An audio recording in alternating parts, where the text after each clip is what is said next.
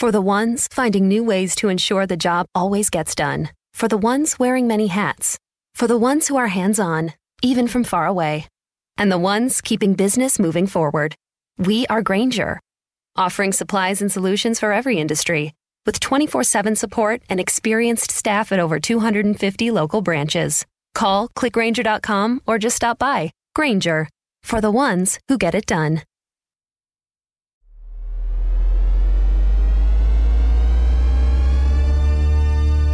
You are now listening to The Awakened Soul. All right, listen, I'm still hype. I'm still on a high from the live show that me and Oversaturated did, and I hope you guys hear that and feel it from my voice. But welcome to The Awakened Soul.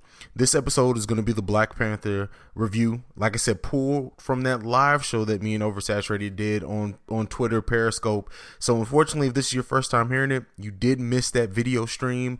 It was great. It was dope. We had a huge interaction, huge turnout. I want to thank everyone who turned out for that, who retweeted it, who just made it grow bigger than what we thought it did. We went into that live show with a goal of 60 viewers, yet we've crossed 200 so far. We crossed 135 live, and the rest of those have come after the fact, and it's still rising. So I just want to thank everyone who was a part of that, everyone that helped us promote that, everything to get that hype train going.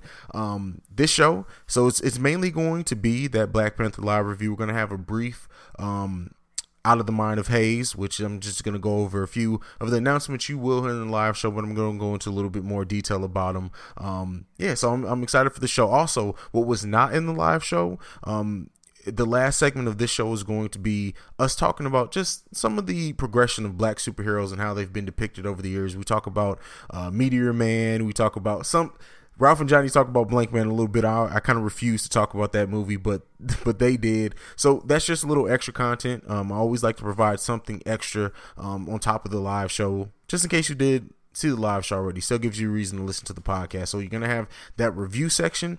Then the last segment is going to be just us discussing some black superheroes in general and where we can see things going and stuff like that. So we're going to go ahead and get into our intro music, and then on the other side of our wonderful intro music, we are going to get right into all Out of the Mind of Hayes and then that Black Panther.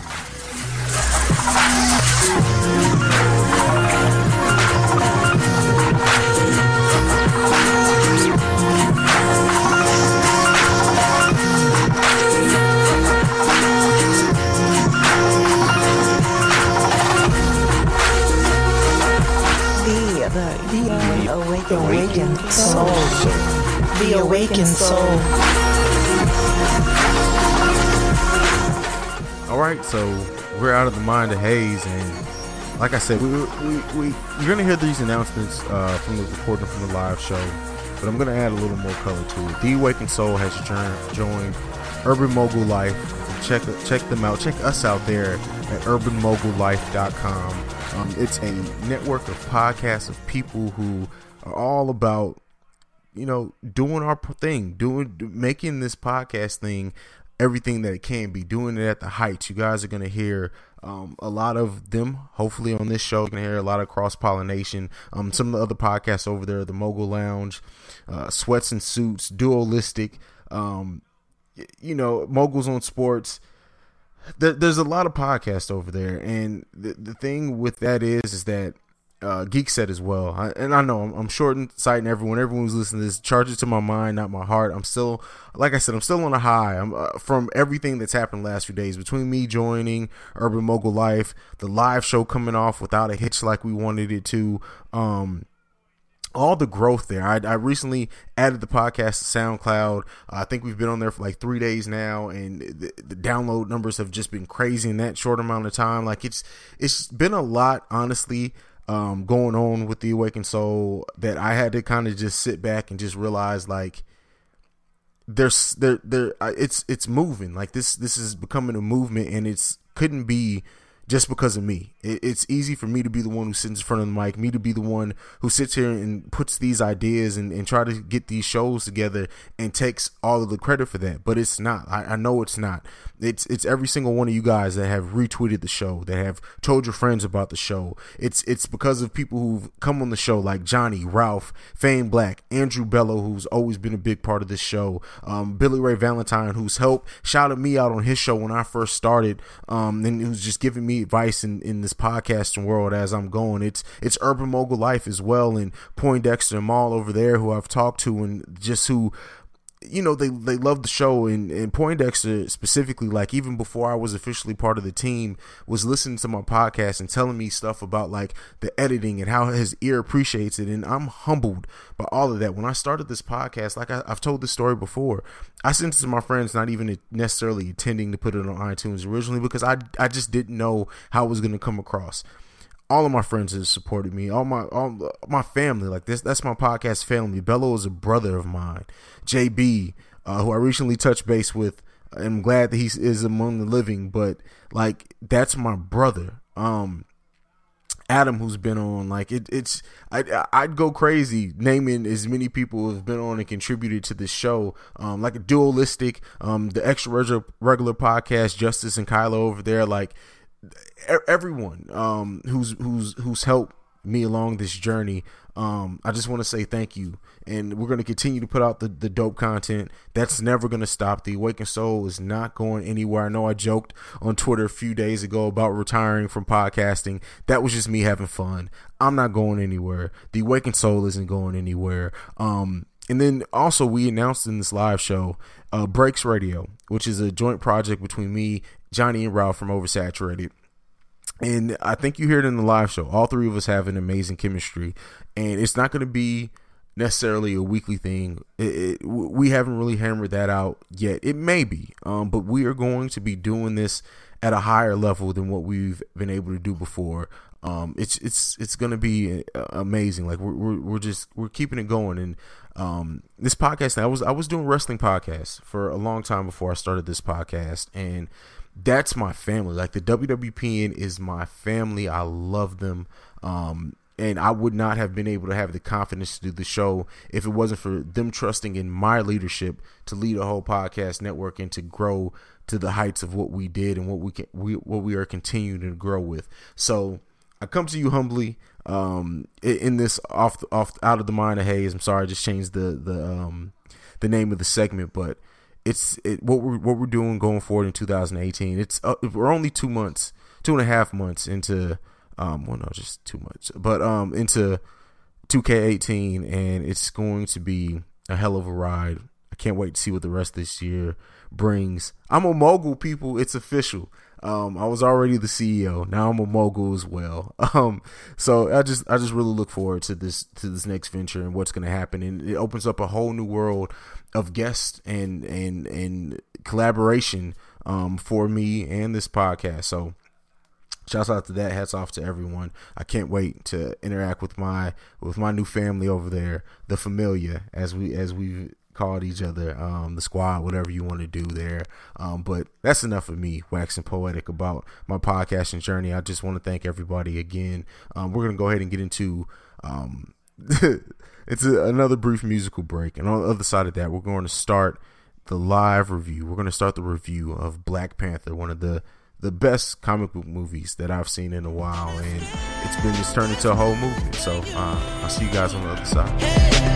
I fight the world, I fight you, I fight myself, I fight God, just tell me how many burdens left. I fight pain and hurricanes, today I wept. I'm trying to fight back tears, flood on my doorsteps. Life and living hell, puddles of blood in the street, shooters on top of the building, government aid ain't relief. Earthquake, the body drop, the ground breaks, the poor run with smoke lungs and scarred face. Who need a hero? You need a hero, look in the mirror, there go your hero. Who on the front lines? All right, ladies and gentlemen, it's time. This we've been hyping this for so long, man. It's the Black Panther live show. Oversaturated is in the building. CEO Hayes is in the building, fellas. Yo, it's lit. It's lit. Hey man, hey, y'all Y'all see what's up right now. Look, I'm trying to contain my excitement, man. Lit ain't even the word, man. Like this is amazing. Look, I'm glad we were able to get to this point to be able to even do this. But I don't know, man. There's not much left to say. We're here to review Black Panther. We're going to go ahead and say this is full spoilers. We're going to be talking about the full movie. So prepare your hearts, your minds, your souls, everything, because we're going to be talking about it at a high level. Fellas, man, let's start off. We have to start off with this. And that is that Wesley Snipes started to try to get a Black Panther movie together in the 90s. It did not come together. And I kind of understand it to a certain extent now, because it wouldn't have been done this way. And the way that the movie was done this time, it was so big for the culture. It was such an event, and the whole comic book movie world was ready for something like this. I gotta ask you boys, just what do you think about the movie? Just high level before we break it down, getting into it. And do you also believe and agree that now was the time for a movie like this to drop? Ralph, go ahead. Okay. I would say definitely yes, man. Like, I definitely think it lived up to the hype. Personally, do I think Wesley could have played a better Black Panther? Yeah. But that doesn't negate what just transpired. It was like the first time I heard cranes in the sky. It's a beautiful thing, man. My eyes just, lit up. I was, damn near had tears in my eyes, man. It was beautiful. What about you, Johnny? Yeah, this movie was great. Do I think Wesley could have played a better Black Panther in his prime? Maybe. I'm not 100% sure, but maybe. But I love the movie. It could not have come at a better time, especially with the climate of the nation and all that good stuff. But the movie was great, man. The movie was great. Yeah, great to say the least. But we're gonna break it down even more than just saying it was great. We're gonna get into the characters first, and we're gonna save Chadwick and Killmonger for the last two, because that's obviously who the movie was built around. I want to start obviously with Ulysses S. Claw, who was in Age of Ultron. It kind of fed into this. They didn't really play it too much, so you were cool if you had never seen that movie kind of coming into this. But the fact that, where his character went, he died in the movie, y'all. Like I said, this is full spoilers, so I told you guys to prepare your hearts, souls, and minds. So what did you think about his character? The fact that we got way more of him than what we got in Age of Ultron. And then, I feel like he kind of went out with the chump, and I was bothered considering that I read the comics. Well, I used to read the comics, not as big in the comics anymore. Like, Claw is Black Panther's Joker, and we got one interaction between the two of them. That bothers me a little bit. What do you guys think about it? Well, he definitely needed to be in the movie. Absolutely. So I'm glad he was in the movie as much as he was. And you just mentioned that they only had one interaction with each other. Yeah, that was crazy. They definitely needed to somehow come into more contact with each other. I'm not sure how they would have done it, but they definitely needed to do that. I'm not gonna lie, I'm happy he died. I didn't want any white people in the movie, but I'm just saying, even though he is Black Panther's Joker, but it was good to see him die. So, Come on, man. I'm just saying. Listen. I've been watching Black people die in movies for damn near 30 years. I needed this. Now, my favorite genre of movies is horror movies by far, and we all know the Black people get it first for years, decades. But I mean, it's more so, whether he was white or not, it's more so for me. Like I said, the story possibilities that could have been used with Claw versus Black Panther that a large part of the audience is gonna not ever be able to do now or to take part in because he's dead. But Ralph, what are your thoughts on it? They don't care. I think we were definitely robbed when Claw died, because Andy Serkis and the way that he portrayed Claw is genius. Like, he's like that crazy, like you said, Joker. Like, I never heard that before because I don't really know the comic side of it, but like that charisma, like that craziness that he had, like just when he was chained up in the interrogation room, just singing songs and stuff like that. I love villains like that. So the fact that he was killed, I was like, damn, like that's it, like that's all I got. But I mean, to definitely see, what they did with Age of Ultron, just kind of piggybacking off of that, you didn't have to necessarily see that movie to understand what was going on, because they gave you enough backstory to where you understood that, at least what he did in those movies to get to that point. So I definitely think Claw was a dope villain or a sub-villain, however you want to phrase it, in this movie. All right, I feel that. We have to get into because before we get into the women of his life, I want to talk about Everett Ross, and this is not purposeful to get the white people out the way, but there were only two white people in this movie for real. But Everett Ross, who was in Civil War as well, but we didn't really, besides a couple lines in Civil War, we didn't really get to know the character at all. Like, to see him interact with T'Challa, to see, when they're speaking their language around him and they have him figured out and they let him go and interrogate Claw and they're hearing the whole thing. But really, when you think about it, he played a large part in the finale of this movie as far as like stopping the Killermonger's plans. What do you think about, and Johnny, I guess I'll come back to you first on this one. I know you didn't want any white people in the movie, so how do you feel about a white person playing such an integral part towards the end of the movie? I'm not going to front. I wasn't happy about it, but I guess it was okay that he did assist in like stopping the transportation of the weapons to the war dogs, across the world. That was cool, but the main fight was still back on the land of Wakanda between Black Panther and Killmonger. So I guess it was okay that he helped stop a grander scheme of plan. So I guess it was cool. I guess it was cool. Come on, Johnny. What about you, Ralph? I like Everett Ross in this movie because he was integral, but I don't think he was a focal point. And I like how they introduced like little subtle stuff about him. Oh, he was a former Air Force pilot, and then all of a sudden he's the one flying the plane because he was the only one left that could fly the plane. Mm-hmm. So just that dynamic of it, and I don't want to mention the character because we'll get to that part, but what she did to, give him that comfort, because she said, I made it American. So, it was easy. And then she kind of walked him through it too. So just that. And he kind of had a gratitude towards it because they did heal him. So, they kept him from being paralyzed. Yeah. And one more thing, he did almost like sacrifice his life to like stop the last ship from getting out of Wakanda. Like, that was noble, but so that's all. Yeah, that's it. Come on, man. That's all you get. Damn it, man. That's all you get. Bro, man, you savage, man. You don't want to give him no. But I feel you on that, man. It is what it is. There, I ain't gonna judge you too much on that. But let's move on. Like I said, let's go into the women in T'Challa's life.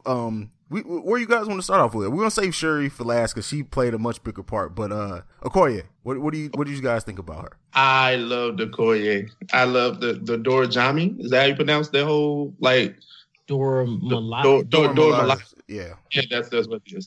I love those ladies. But just sticking on Okoye, fierce, strong, has a comedic element to her, but you can definitely see that she's fierce. You don't play with her, and then at the same time, you can see that she does have a loving element too. So it's like you get all that within her. And if you guys are familiar with The Walking Dead, you see that she has that same energy on Walking Dead. her name is Danae. I can't pronounce the last name, but she's the same, not the same character, but she has those same traits. Yeah, absolutely. Now, refresh my memory. This is the general of the Dora Milaje, correct? Yes. Now, I found it interesting that she was willing to kill her husband for her country. Like she was going to take that man's life toward the end. Oh yeah. Now that was the thing I didn't understand. I knew that they, had a situation. I didn't know they were married. I figured. We're putting it together. They didn't say it outright in the movie if they were married. Yeah. Besides the line when T'Challa and her, my love, they didn't really play much into that. Matter of fact, they didn't even interact much. Like besides a couple of looks, that is one of my problems with the movies because that ending with those two, the fact that she was willing to kill him would have been better served had we spent even a half a scene with those two, maybe at the end of the night, with them just sitting around talking about T'Challa taking over, talking about what they think of his rule or something would have done more for the characters. They kind of just threw in that one line and then they wanted us to have an emotional reaction to him. That's one of my problems. I don't have many with the movie, but that is one of my problems with the movie. But what about the scene where Killmonger first became the king and he sat on the throne and was basically telling them the plan about getting the weapons out to the war dogs, and then they had the married couple had that exchange, like the guy was like, true, but that That wasn't enough for me. That wasn't. That didn't say anything about them being in love to me. That was just more of two generals having a difference of opinion. Like I wanted to see something more as far as like the love aspect, the fact that they were in a relationship. That's what I mean. I mean, yeah, there were certain interactions with them, but nothing that drilled them home is like there's this couple. She's willing to kill her man for her country. That should mean more than what it ended up meaning in the movie to me. But I feel you. I feel you on that. That's what's up though. But yeah, she was great, and she was kicking ass too. Yeah, dope. She's dope. Yeah, you gotta get in Walking Dead. Was dope. You gotta get in Walking Dead, bro. Johnny, you don't watch The Walking Dead, man? Listen, I watched the first season, which was like 6 episodes, and I got through half of the second season, and I was never able to go back. Like, that was before Michonne popped up, who's the character that we're talking about now. Her name is Danae in real life. She's the one that plays Okoye. And essentially, Michonne does the same shit in Walking Dead that she's doing in, to an extent. Yeah. In Black Panther. Now, I will say, and this may be a troll, but they definitely could have put a better wig on her when they went to South Korea. Well, that was purposeful, I think, because it was to nail home the fact that she was uncomfortable with the wig on her head. I think that that's why they purposely had one that didn't look great on her. At least that's the way I took it. Maybe that's just me being hopeful. She could have been uncomfortable in a better looking wig. Is all I'm saying. But you haven't seen Walking Dead because she has a dread wig in there.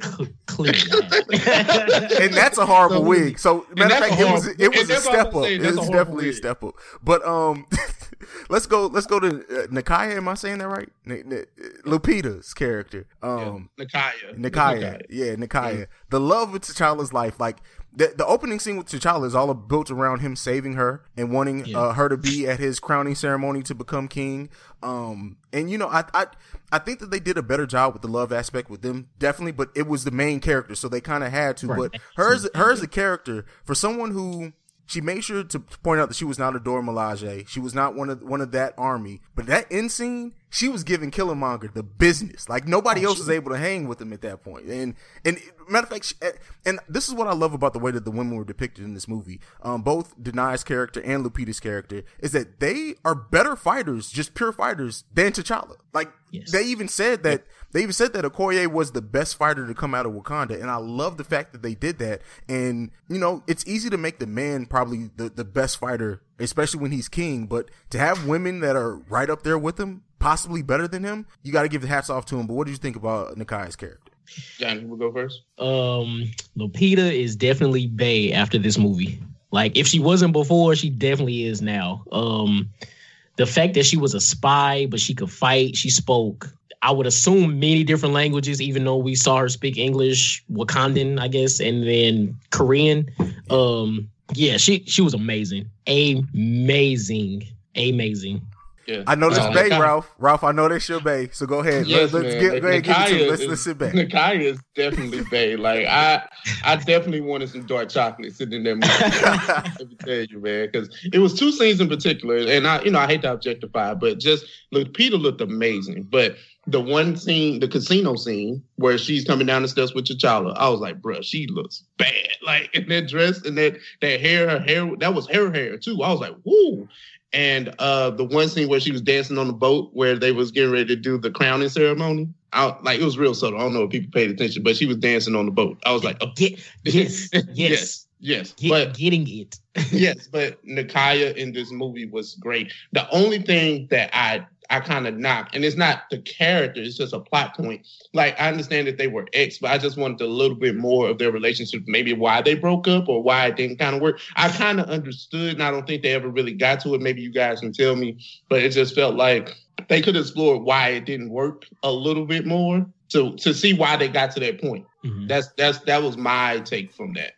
But Nakia as a character, she was badass though too. Well, see, in my opinion, I think that they kind of explain why they got. It's just that she did not want to be like she wanted to be out in the world doing something else. I think that was really it. I at least my take from the movie. I didn't get that they broke up because of anything one another did or something that's keeping them apart from like a difference of opinion. She just wanted to be out in the world, feeling like she's making a difference. So, but I more fleshing out, and that's going to be one of the things we definitely talk about with this movie, because this movie was what, 2 hours and like 15 minutes. It definitely and could have been longer. I don't say this many with this movie. That 2 hours and 15 minutes flew by. If they would have added another 30 minutes onto this movie, I probably wouldn't even felt it, man. No, not at all. I thought I read somewhere the first cut was like 4 hours. I need all that. I need all the extended scenes. I need the director. I need all that. You're right. I need all that. Because it was a certain plot points that I felt like could have been expanded on, but we can get to that when we get to it. But I was just like, wow. Like, I mean, I enjoyed the movie for what it was, but it's just certain points that I was like, we could have, explored this a little bit more, or we could have cut this down some. But I ain't Ryan Coogler.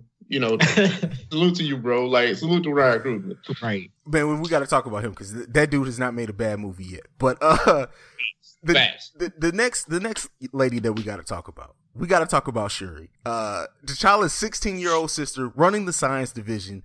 In the comics, she does become Black Panther eventually. And we'll Ralph, I don't know if you knew that or not, but we may touch on that, we may not. But as far as this movie, I love the fact that they felt like a brother and sister. They felt like big brother, little sister without it being forced. Like some movies you see when they want to make you feel that brother sister dynamic, they'll force little lines in there or just awkwardly, or they'll hate each other. Like that's the biggest way in movies to make a brother and sister combo, is to make them not really like each other. But here they had that sibling rivalry. But she also loved her brother. He loved her. Yes. They had their handshake, like the little jokes about his shoes. Everything was on point. It was brother and sister. That's I have 6 sisters. That's what happens in brother sisters relationships. Ralph, what did you think about it? Shuri was dope. Like she stole virtually every scene it felt like she was in.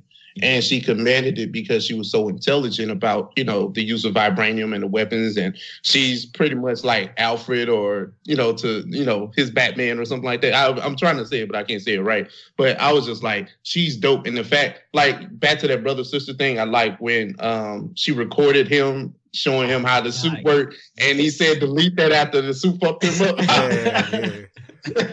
But, I mean, Shuri, dope. Like, dope. I love her. She has to be... The way she was depicted in this movie, she has to be the smartest person in the Marvel Cinematic Universe. Yes. The smartest. Like smarter than Tony Stark, the Bruce smartest. Banner. Yeah, all of the cats. Like I love it. I love it. Like it's freaking amazing. And I got a hot take about her. I don't know if I want to say this now or should I wait till later? No, go ahead. Come on. All right. So I don't know if you guys or the viewers have seen the Infinity War Super Bowl commercial, right? Uh-huh. In that commercial, Tony Stark's Iron Man suit materializes on his body the same way T'Challa's suit did. Yes. I'm going to say, I don't know if this is true or not, but I'm going to say that Shuri either made or helped Tony Stark make his suit for Iron Man. Make his Iron Man suit for Infinity War. Absolutely. I was going to say that. Matter of fact, she's going to probably make Bucky's new arm. She's going to make Iron Man a new suit. Oh, facts. Like, she's going to make Cap's new shield. She's going to make Cap's new shield. So, like, and the thing is they are positioning her seriously. And Johnny, you said in some conversations that we've had before as well, positioning her, especially now that she's an American based in that science division, who's to say she doesn't become the Avengers' new science? Like, all the tech. Think about it. There's been a lot of speculation that Tony Stark, whether he dies or just goes away, they're not going to be building the Avengers movies around him anymore. And this is part of what I have to say once we get to T'Challa. I think T'Challa is really set up to kind of be that new moral compass if Cap leaves as well for the Avengers. But if that happens, who's to say that she doesn't become that, like I said, that tech person for the Avengers, all their tech coming out. That's what I hope to see as well, because Shuri has to be the smartest person. Like uses. Go ahead. No, I was just saying Shuri has a lot of like breakout potential in this movie, and I just see her having a lot of crossover. And for the reasons that you guys stated, just the fact that she's so smart, she's the only one that know how to use the vibranium weapons. So it's just a lot. And I'm waiting on that first scene with her and Tony Stark. That's all I need. Like that's gold. That's gonna be gold. Whatever what else that is. Oh yeah, you know what else is crazy? She actually, because I don't think Tony Stark is going to be like after Avengers 4, I guess. I don't think Tony Stark would be a factor in any of these movies anymore. She actually may become the new Iron Man, just in, her own type suit. I don't see that happening. Now, I'm not saying that I would be against it, but I just don't see it happening. I don't see them passing, only because they have already said Ty Simpkins, who played the little kid in the Iron Man 3, is in Avengers 4. He is in Avengers 4. If anybody gets handed that past that baton, I think it will be him, because him and Tony have that bond. And I think the kid is like 16 now in real life. So it could be something there. I wouldn't want to see her take over the Iron Man mantle, because of in the comics she does become Black Panther. I would like to see her at some point maybe even get a female or her own Black Panther suit, become White Cheetah, something. I would like to see her just be her own thing that represents her and her country, not just become Iron Man, Iron Woman. Like that's Tony's thing. I want to see her do something that is of Wakanda. Kill my dream, bro. That's what's up. No, I'm bullshitting. I ain't trying to kill no dreams, man. I'm definitely not trying to kill any dreams. I know, it's all good. Valid points, though. Valid points. So we got a question in our chat, and that is, who would win a fight, Black Panther or the Fonz? Man, Black Panther would kick the Fonz ass, man. Don't need yeah, come on now, man. Happy Days? Yes. We're moving on. We're moving on. I love you, but we're moving on. So after talking about Shuri, we have to talk, before we talk any other character, because kind of its own character in this movie is the vibranium. Vibranium is all throughout this and in Wakanda and everything. Like it's the basis point of the movie. I have a theory.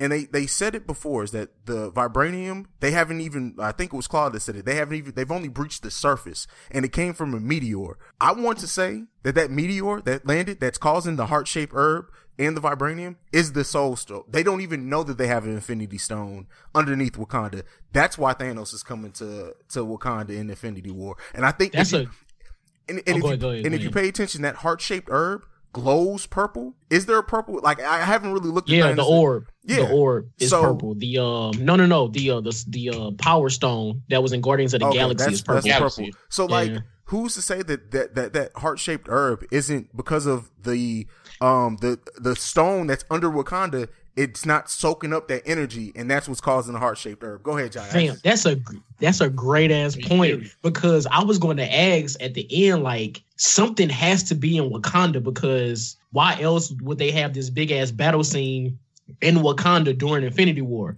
Thanos is going there for a reason. That's a good point. The Soul Stone probably is there. I didn't even think about that. I thought it would have popped up in this movie, but I guess we'll probably see that at the beginning of Infinity War then. Yeah.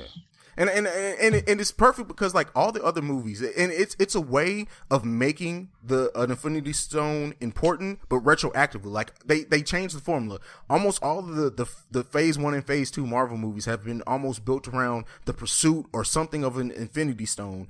They kind of did it in this one, if my theory is correct, without naming an Infinity Stone, without making it the crux of the whole movie, because that's kind of where their power's coming from. So like, after we see Infinity War, now we can go back and get even more out of Black Panther. And what does that mean to, like, Black Panther's powers then would come from an Infinity Stone in some type of way. So it just brings it all together. That's dope. I swear I didn't even think about that. But I was wondering, why would they be in Wakanda during Infinity War? But that makes perfect sense. Now, the only thing about that is, like, how would Thanos discover the stone? Like where would he know the stone is? How would he actually get to the stone? And then what color would the stone be? Because it can't be purple, because we already have a purple stone. True. And you make a good point there. I mean, there are some holes in the theory for sure. I mean, it's not anything I know for sure, but I mean, if it's true, as far as like Thanos knowing the stone, I would think that, and it seems Thanos is like, he just knows where the stones are. Like in every movie, he's kind of known where they are. I don't know if that's going to be something that's explained or whatnot, or maybe since he has the gauntlet, it kind of leads him to where the stones are. Who knows? I don't know there, but I mean, I'm sure they'll figure out a story if that's going to be it. I mean, we still have we have Infinity War, then Captain Marvel. There could be an Infinity Stone there. Who knows? And I know, Johnny, you had a theory before that from Thor had the Soul Stone. Who was it? Heimdall. Yeah. In that sword that he uses to like look at souls of the people across the 9 realms and shit. Yeah. So we'll see. I mean, that's just a little speculation. But let's jump back into this movie. I want to talk about Wakabi. I have, like, come on, man. Like, I'm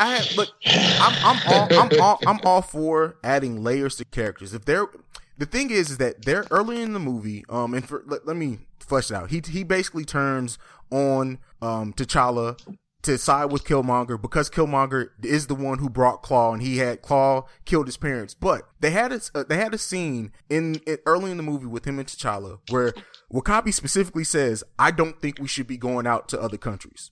The moment Killmonger comes around, I think we should be going out and dominating other countries. If they would have changed that line to just him saying, "Well, T'Challa, there's a lot we could gain from going out and helping other countries," then that turn would make more sense, because then not only did Killmonger bring Claw, but he's also doing something that W'Kabi already kind of thought himself. You had him be a complete bitch, in my opinion, to have him completely turn on his own ideals for someone who's to them as an outsider. What do you think about that, Ralph? I see you thinking that.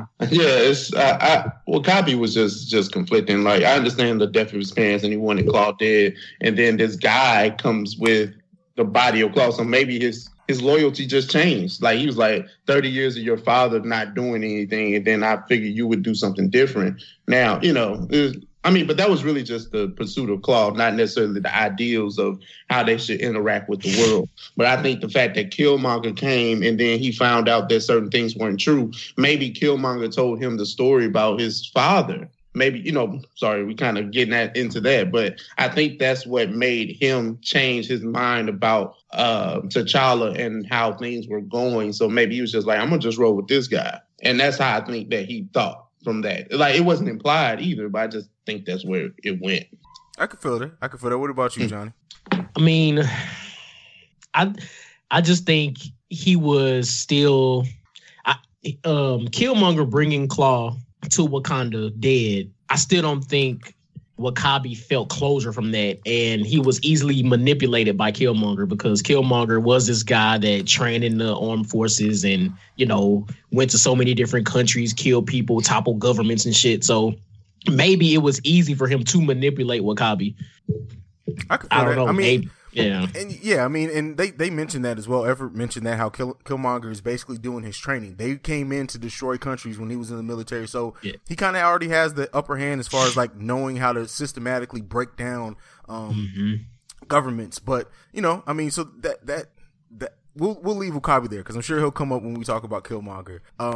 But we got to talk about someone who ended up being one of my favorite characters in this movie. M'Baku.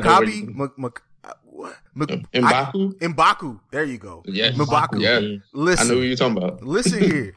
He wasn't in the movie much at all, but when he showed up at the beginning of the movie, and fought T'Challa, they could have not had him show back up at all. But when he came back up, he found T'Challa, proved to be honorable because T'Challa spared his life. He saved T'Challa's life.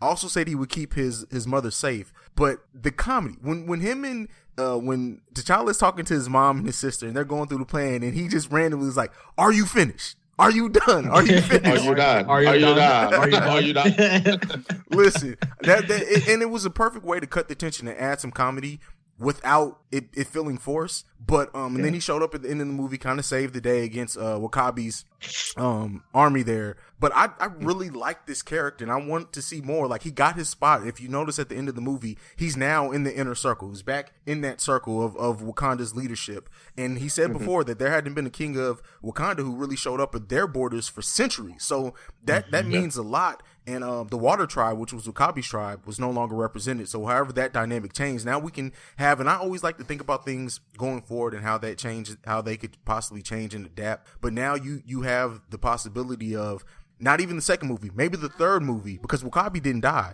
Maybe his tribe is coming for T'Challa now because of what happened. But let's get back to M'Kabu's character. Like, the guy was great to me. Ralph, what did you think? First of all, man, the barbers in Wakanda are lit, man. You see that man cut, man? Like, his beard in it. I was like, I see you, M'Baku. They shaping him up with all right, baby. Yeah. This man, but he talked about, but I actually kind of agree with what he was saying. He's like, this technology is making y'all soft. Like, like, I get what he was saying. Like, at the beginning of the movie, I was like, they dropped you nuggets here and there, throughout the movie. But M'Baku's character was, like a great addition. And I think he's in Infinity War too. I think I read that somewhere. I can see that. Obviously, they're fighting in Wakanda. But M'Baku was, dope, man. This big black dude, just big, muscular, just, running shit, wrecking stuff, man. And they barked. So I understand, they are, I guess, like the ape tribe and all that. And I understand they're trying to make the ape noises, but man, they sounded like they were barking dogs. Like, well, I just look at the primitive, like the more primitive tribe of the Wakandans, because at the movie, at the beginning of the movie, they described, this one tribe went to the mountains. So I was like, oh, okay.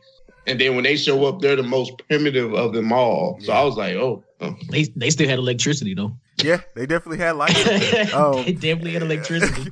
Yeah, for sure. But yeah, so and let's segue. Let's talk about, before we get to the last two characters, I want to talk about a couple of things. I want to talk about how beautiful this fucking movie was. Like, this movie was and the thing, it's the subtlety. So this movie was set in Africa, and they were a way more technological, advanced society, but even their ships looked very African. Like, if you would think of like how Africans would design an advanced aircraft, it looked like that. Like, when it expanded, it looked like African, and like I said, the Wakanda itself, all the Panther coming out of his area, and then also Makabu's tribe, and this movie was beautifully shot. I think Ryan Coogler, hats back off to him. Like, everything about this movie was just gorgeous and beautiful. Johnny, what did you think? I 100% agree.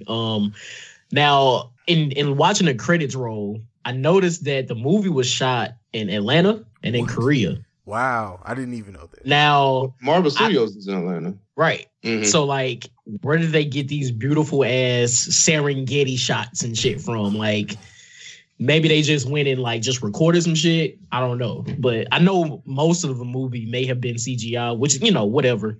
But I found it interesting that it was only shot in Atlanta and Korea. So, but other than that, I mean, the I guess what they had, the CGI in most places, was beautiful. So I loved it. Yeah, I got some issues with the CGI that we'll get to, especially in some certain areas. But Ralph, what do you think about how the movie was shot and everything? Oh, the movie was beautiful as far as like, it being shot. There was like one or two scenes where I was like, the CGI just not really rocking with. But I'll tell you, the most beautiful scene to me was when T'Challa first got off the plane. The ship, and like he's getting ready to do they're doing the ceremony. Oh yeah, for the crowning ceremony. So I thought like that view, I was like, woo! Like I enjoyed that. Like just his view of everybody in Wakanda looking down at him, and it was a celebration, and then Challenge Day and all that stuff. So it was cool, man. I enjoyed that, and the fight sequences. Ooh. We'll talk about that next. Okay. We'll talk about that next. So I gotta ask you, Ralph. You're the Lord of the Jig in this circle right here. How many times did you dance during this movie? Because I know you felt yourself doing it. I know you did it a couple of times, man. Africa. I was ready, man. Like, especially like when I think definitely like they're getting ready to go to the celebration or whatnot. Everybody's festive. Everybody's on the boats. Everybody's jamming, living. I was like, ooh, they could have had me on there. Like, but I enjoyed it, man. It was beautiful to see that. Yeah, facts. Yeah. Listen, man, the whole thing was just beautiful, and I think if you noticed, there wasn't a lot of music in the movie, but in the points where there was music, like it was very thought out, and the music perfectly complemented the scene. Like, like the car chase scene, the scene where Lupita was, dancing on the boat. Like, the music complemented the specific scene so perfectly, and it was it was great. Did you guys notice that, like, when they did like cutaways to different countries, like the opening scene in Oakland, you heard Oakland, hip hop. Yes. Like when you go to UK, you hear British. Like in Africa, you heard African hip hop. Yes. I was like, they clowning me. That's right what now. I'm saying. Like, that's crazy. Like, when they playing at the beginning, they were playing Too Short, right? Yeah. Like, and that goes to Coogler. Like, I'm attributing that 100% to Coogler, because if you pay attention to his movies, the music in all of his movies is very poignant, and it highlights the scene. Like, sometimes, because there's not much score, and for people who don't realize or know the difference between a movie score and the soundtrack, the score is specific orchestra music that's made for the movie to highlight scenes, whereas the soundtrack is traditional music, rap, whatever. But they use, it wasn't much score in this movie, but the way that they used the music, the rap, like everything about it highlighted the scenes. It made you feel like you were a part of what was going on in that scene. Go ahead, Ralph. Like the Weeknd song when they walked into the casino, like perfectly placed, right? Yes. I was like, yeah. Like, I was like, you can actually feel like they're playing that song in that casino. Maybe they will be, you know, in Korea. I'm not sure, but I just like how they did that. I was like, that was beautiful. Yeah. What do you think about anything left to say about the music, Johnny? Oh no, I just think the music that was placed in the movie complemented the scenes perfectly. Like it was great. And so like sometimes there could be too much music in movies. Mm-hmm. And this particular movie didn't overly use music, which I'm really a fan of, because I feel like sometimes it takes away from the scenes. So yeah, absolutely. And we did not, and that's my fault. I guess I'm the host, so I can just blame myself. We talked about the ladies in T'Challa's life, and we forgot to mention Queen Angela Bassett. Like, and I'm not even talking about the queen from the movie. Angela Bassett is a queen in real life of Hollywood. Let's talk about Angela Bassett and the fact that she has not aged in 25 years. Like, she has not aged at all. Is she like 60 something? She's 60. I think she just turned 60. Listen, that's a beautiful woman. Let me just say that. I'm gonna leave it at that. I'm gonna just leave it at that, man. Now, for a lot of the people not to be traditional Africans, I think that with their accents, it didn't seem forced. Because you've heard people force accents before, they don't sound too authentic. But even with like Chadwick or Michael had American, he was American, so he don't count. But like Wakabi or Okoye or Zuri had a dope accent. You know, Forrest is straight African American. I won't say, you know.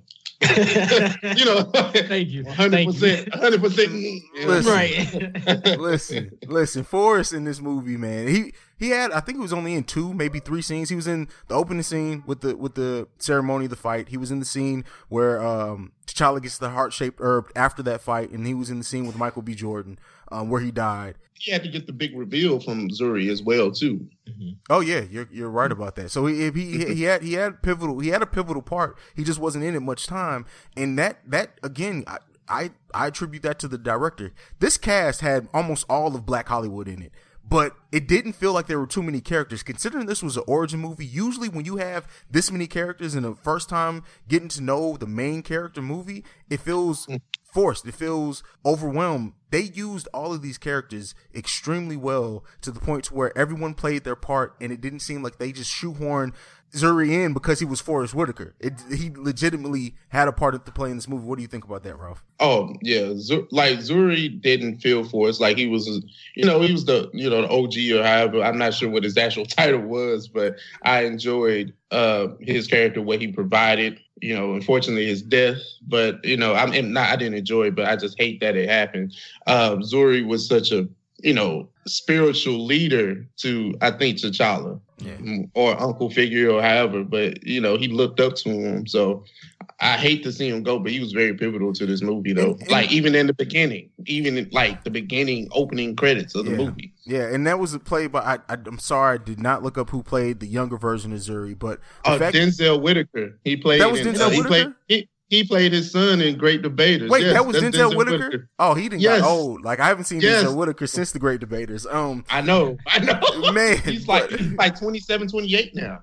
Wow. But y'all know what else was crazy? My bad, sidebar. But the guy that played the young T'Chaka, that played the Black Panther at the beginning of the movie, that's actually the real life son of the guy that played the older T'Chaka. Did y'all know that? Oh, really? That makes sense. Yeah, that's good. I found that out today, actually. So I love it when they do that in the movies because he did look like him, so it makes a lot of sense there. But yeah, him being a double agent and playing a role in why Michael. So he played a pivotal role in the creation of the villain. When you think about it, the fact that he was spying on Killmonger's father helped create Killmonger ultimately, and that transitions into what we're talking about next. We got to talk about the villain of this movie, man. One of the best Marvel villains, and I want to say everything that's going on. And listen, I understand he's probably one of the best black villains of all time. But let's stop the blasphemy saying that Killmonger was a better villain than Heath Ledger's Joker. It's just not. It's not true. It's not facts at all. Those are not facts. I understand it. I'm sorry for anyone who takes offense to it, but I'm sorry. That's just not facts. We can be pro-black all day, but we can't take away from one of the best cinematic villains of all time, especially in comic book movies. So I'm just saying. Yeah, it's like Heath Ledger's Joker didn't have a plan. His plan was chaos. That was his plan. He had no overall plan. At least Killmonger had a plan. Exactly. At least he had an overall goal.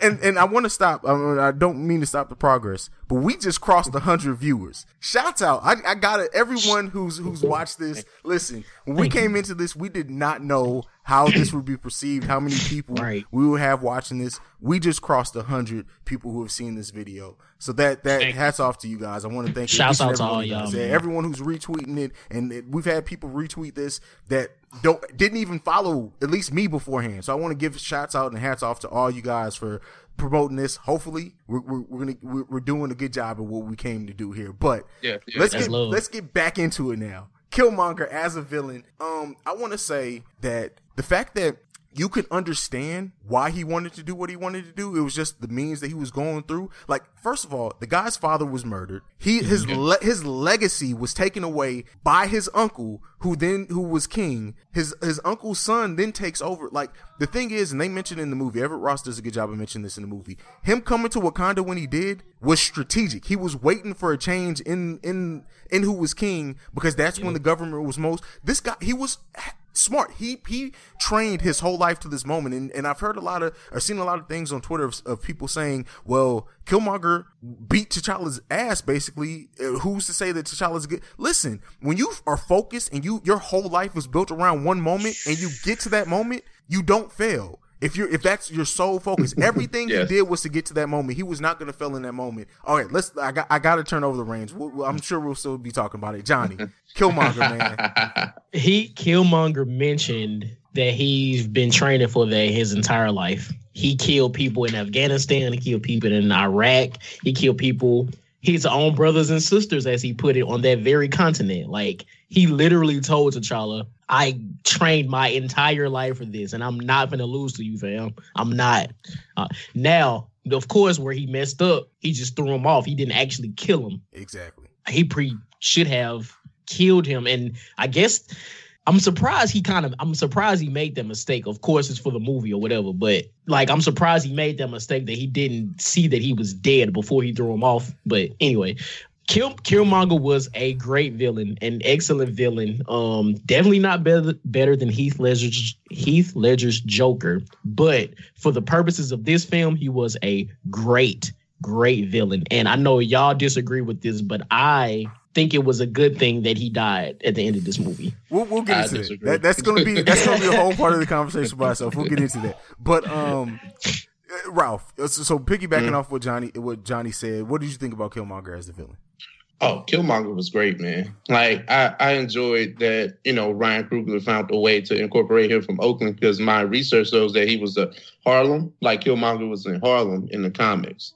So Coogler knowing Oakland, you make him Oakland. So I get it. You know what I'm saying? But it made sense in the grand scheme of things. I just wish that we had a little bit more time with Killmonger to understand why he got that way. But that can be like something within his own thing. Like, to understand how he got to that point. But he was very badass. He was dope. I enjoyed he had a grill. He had the fade. Listen, the gold teeth, man. He was very the two golds at the bottom, man. 2 golds. Yeah. I enjoyed that, man. And like you said, like, this was pretty much like a Rocky Clubber Lang situation, right? You got somebody that's hungry that really wants it. Like, they trained their whole life for this. You comfortable. You've been here. You from a position of privilege. Like, T'Challa's a prince. Like, not to say that he doesn't work hard, doesn't train hard, but this is a you took my daddy's there. Like, I've been using that my whole life to motivate me to get to here. So you didn't want smoke with Killmonger. Yeah, y'all should have said the challenge should have waited a few weeks. Yes, it should have waited a few weeks. He needed time. but you know what? Honestly, and the thing with this is where it's good to have villains that are layered. If Killmonger wasn't so fueled by his hate and his search for vengeance, he could have probably came to T'Challa and said, "Look, I'm your cousin. you don't know what happened, and T'Challa would have welcomed him with open arms. Like, and that's something I have to say about T'Challa. Like, he's been shown to be one of the most compassionate people in probably the whole Marvel Cinematic Universe, to even go back to Civil War.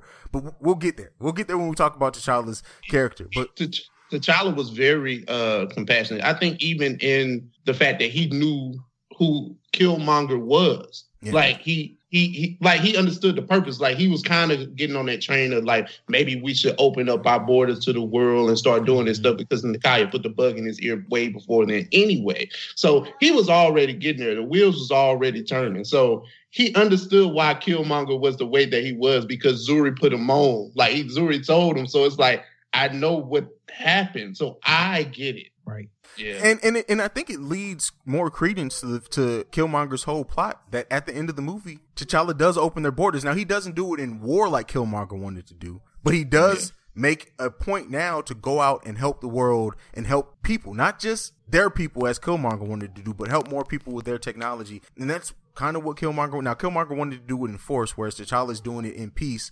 But still, the overall goal of what he was doing, a big part of what the villain's goal was very noble in a sense. Yeah. I mean, yeah, I guess you get. I mean, like, seriously. I know. Like, okay, he wanted he wanted Wakanda to help Black people across the world overthrow the oppressor. True. Like, that's what he ultimately wanted. He wanted Wakanda to rule the world. Basically, that's what he wanted. Yeah, and that is true. He did want Wakanda to rule the world, but he just the difference with their whole mindsets is Killmonger saw their people as the Black people of the world, and they needed to overthrow. Whereas T'Challa puts a spin on that. He sees it as everyone is their people, so let's help everyone, and then we can all lift up. Yeah. So. Yeah, it's more Martin and Malcolm up in here. You know, getting those dynamics. Exactly. Because like when I initially heard Killmonger's speech, I'm like, this is nothing but Magneto. Like, Magneto says the same shit over just for me. Listen. Okay, let's talk about this. Killmonger, best first movie Marvel villain. Let's forget. I'm not gonna take it because we'll argue about it. Is he the best Marvel villain? No. The best Marvel villain? MCU villain. So far, no. You're putting Loki over him too, Ralph? Yeah, just Loki. Like, Loki, it's only because we got so much of Loki. Like, I just hate that they killed Killmonger. Like, but he couldn't stay alive. We got to get there. I'm sorry. Yeah, we'll get into that. I just I understand why. I can feel that. But are we count Netflix too? Because I don't think Killmonger was better than Killgrave either. To be honest. Ooh. Yeah, I'm thinking. Okay, I'm thinking cinematic, because Killgrave is one of my favorite villains in all of freaking. Yeah, well, we can talk about that. We'll talk about that. Talk about that off. We got to get there. But so MCU, where does Killmonger rank for you? I'm trying to think about other villains. Like, he's okay. Is he better than Zemo? Is he better than Civil War? Zemo. He's very similar to Zemo when you think about it, but he was smarter. Yeah. Zemo. But the thing with Zemo is we got a glimpse of why Zemo was the way he was. All we know in Black Panther was that Black Panther killed his daddy. His uncle killed his dad, yeah. His uncle killed his daddy. Yeah, I'm sorry. I don't know what the hell I just said. But yeah, like. But I mean, at the same time with Zemo, technically the Avengers killed his son. So like, or killed his family? Kind of the same?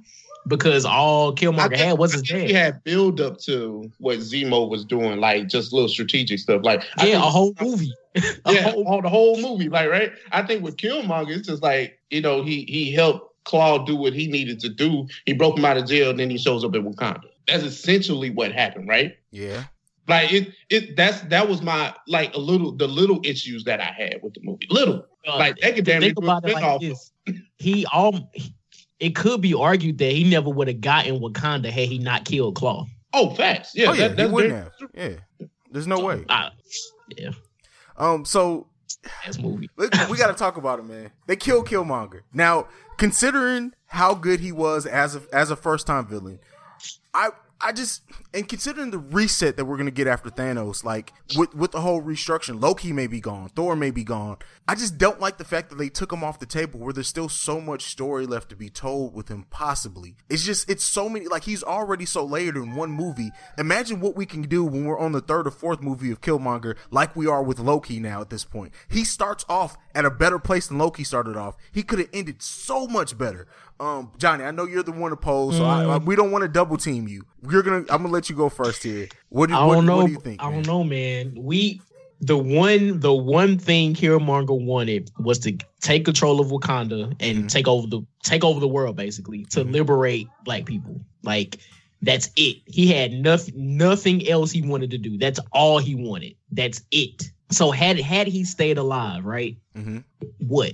Then what? Because he's captured. Can I give you my counterpoint to that? Is Loki the one thing Loki wanted in the first movie was to best his brother and for his dad to see him as better than Thor, and we got so much more after that. Imagine if we would have ended that on Loki. That's all Loki wanted in the first movie. He didn't care nothing about taking over the world, none of that. He just wanted to best Thor and to prove that he was as good as Thor. How is that different? How is it different? How's it different?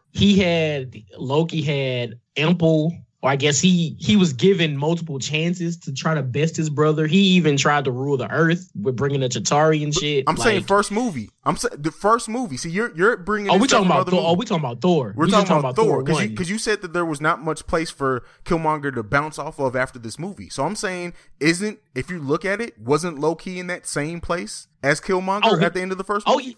He was. I agree. But my question is, what else could Killmonger do? Like, is he going to try to take over another planet? Like, what? Well, I mean, look at it like this. Like, I already made the X-Men comparison, right? Magneto always was pro-mutant. So he always found ways to, like, get his message across. Like, in the first, like, we just go stick to X-Men 1. Like, he tried to change everybody to mutants with that damn machine. Right. That was the first thing. But, throughout the movies, like, even throughout the whole X-Men franchise, Magneto was, like, the main villain throughout most of them. True.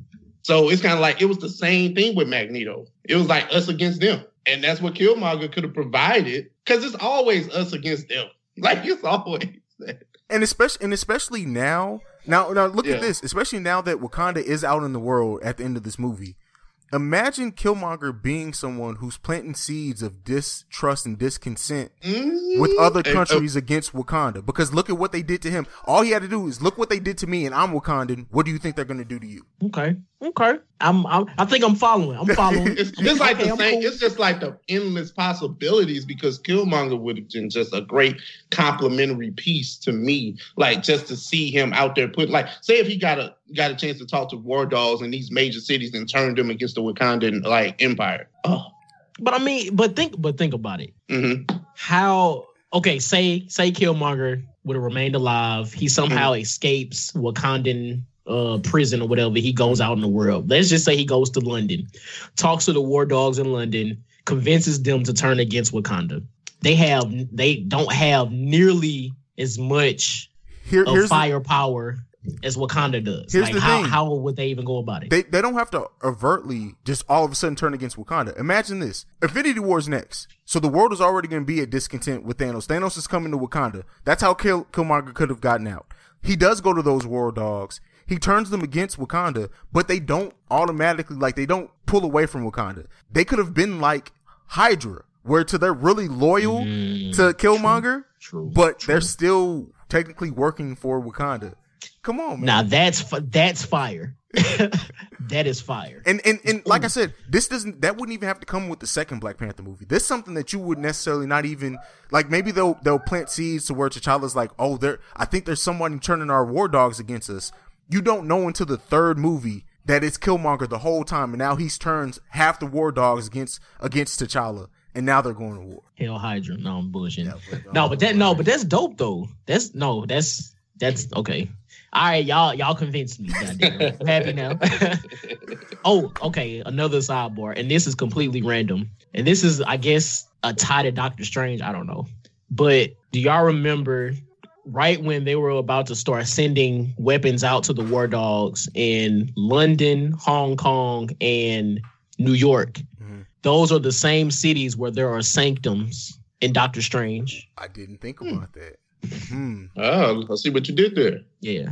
So I just want to throw that out there. Playing those Infinity War seeds, man. Yeah, I man. feel Pretty that, much. man.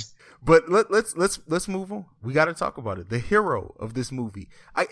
There's a lot of heroes in this movie because, like I said, the women in this movie were as much as played into the part of the ending of it as T'Challa did.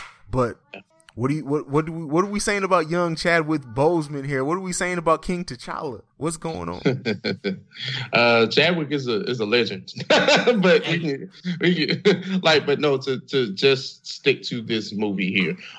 Chadwick did an amazing job, I think. Just with the acting and like it shows that he struggled with being a king and a superhero, like a newly crowned king that just lost his father. And he's dealing with all the emotions of that, not really understanding how to lead, how to be a king, and looking for answers from a man that's not there anymore. So, and then he struggles with, still being a Black Panther, still trying to, find love with Zuri. So, Nakia, I'm sorry. So I'm just like, I'm blown away at what he had to deal with and how he had to overcome that. And then you have a distant cousin that comes kick your ass. Not even distant. That's after his you cousin, find right? out your dad, After you find out your that that's your dad cousin. killed your uncle, like everybody lied to you. So the way that you were brought up is completely a lie. So now you have to retrain your way of thinking. Yes. So now that you retooled your way of thinking, let's move forward. And he dealt with all that in adversity, in like real adversity. Like everything around him was crumbling. So I enjoyed it. we basically saw him become his own man in this movie. Yeah, like through the course of learning about certain events. Like the shit was crazy. He damn near died because his dad killed his uncle. Yeah. Like that's wild. Like that's wild. And for the sins of your father, man. One of the exactly. That's one of the oldest things in film is paying for the sins of your father. And this movie is like, it has so many parallels. You can parallel this to mobster movies. Like you can parallel this to something of like Norse mythology with Thor. Like it's so many layers to this movie. They pulled everything off right. But you know, I can't say enough about T'Challa. He was a great character. Chadwick, that rural African thing, he played it perfectly. Everything about it, like the action scenes, everything. But we got to get ready to get into our hot takes. Before we get into our hot takes, I said we were going to talk about the fight scenes. Mm-hmm. The fight scenes in this movie were amazing. Like, and I want to say this is that the fact that they paced this movie perfectly to where like you would get a talking scene or a long story segment, then it would pick up with action. It would die back down. They'll give a little more story elements, pick back up with action. There was like 4 or 5 action scenes in this movie, not all long, but it served the purpose of the movie, kept you engaged. That's part of the reason why the runtime didn't feel as long as what it was. And I could have used another 30 minutes of it. But what did you guys think about the action scenes? And then we're going to get into our hot takes before we end. For me, that I can think of right now, the dopest action scene was like the car chase. Yes. I agree. Yeah. Like the car chase was dope. And again, going back to Shuri, like she is so smart. Like, how do you create some device that you put on a car that you can remotely control from another part of the world? Like that, and you can see what's going that shit is amazing. And the fucking car was made out of vibranium. Like, come on, man. That's dope. That's just dope to me. That car chase was dope. Yeah, but now I definitely agree with Johnny. Like I enjoyed the car chase scene as well. Like especially like where he had to turn the car. Oh yeah, that was. I was like, woo! And then when they blew the car up, he ran up the building and everything. It was crazy. And then like when he grabbed Claw, like you can feel the emotion coming from him. Just saying like every breath you take is mercy. It's mercy. Like I was like, bro, talk that shit. Yes. Talk to him. So I enjoyed like that dynamic. I mean that whole car chasing, but every even the last war scene. Boss battle, however you want to phrase it. That was dope. Not even the fight between like T'Challa and Killmonger, but just like that last fight scene, like the Dora Milaje and what they had to do. Like they started like ganging up on Killmonger. She was like, "Oh no, y'all go handle them." And then she did the 4 people stayed behind. I thought that was so dope. I was like, "Oh yeah," like just like how they were so uniform. Oh, bro, it was amazing. Yeah, man. Fucking amazing. Another thing. My bad. Go ahead. No, go ahead, John. Oh, in that final boss battle when Black Panther took down that rhino. The rhino had a vibranium horn, which is fucking crazy. But when Black Panther took down the rhino, I think that was like a page directly out of one of the comics. I can't remember like which issue or whatever, but that was an ode to the comic book, so I thought that was dope too. Yeah, I mean the fight scenes were layered as well. That last battle was great. But we're gonna use that to transition into some hot takes, man. And my hot take, I'm sorry, I'm gonna leave this one off. The CGI in this movie at certain points was trash. Like I'm sorry, it was trash. Like the whole when they're both in their suits, like certain. And the thing is they created these beautiful suits. Like when you see them and it's really them in the suits, it looks great. But when it was two CGI, completely computer generated creatures fighting against each other, it didn't quite get to where I wanted to get it. It I don't know, man. I had issues with the CGI in certain points. Not throughout most of the CGI in the movie. I want to say most of the CGI was on point, but in certain fight scenes, the CGI bothered me some. Go ahead, Johnny. What you got to say? I was gonna say the very last shot of T'Challa and Killmonger when T'Challa took Killmonger on that cliff to watch the sunset. That's the CGI of their suits. Completely trash. Completely trash. So yeah, I had to throw that out there. Like the ancestral plane when, he went to meet his father for the last time, or at least the last time in this movie, that looked trash. I was like, oh. And real quick, did y'all notice the ancestral planes are different? Like Killmonger's ancestral plane took him back to the apartment in Oakland, or the high rise in Oakland. I thought that was interesting because the way you look at it is like my ancestral plane looks different from you because of my upbringing. Like I didn't grow up in Africa, so I don't have this plane, or this tree with panthers to talk to me. I have to go back to this project in Oakland, or this high rise in Oakland, and that's where my father had conversations with me. And I think part of that too was because his father wasn't buried properly. He wasn't brought back to be buried in Wakanda, so that's where his lenient. That's where he died. Yeah. So that's without a great ass point. Without that proper burial, that's what completely ruined kind of their bloodline. So now when he goes back to that plane to talk to his because it's to talk to your ancestors, that's where he was buried at. So just imagine that had Killmonger known that, like, how come I ain't go back to this place? He'd have been even more mad. Let me ask you this: do you think at the beginning of the movie when they told the story, was that Njobu talking to young Killmonger or young Eric? I believe so. Yeah.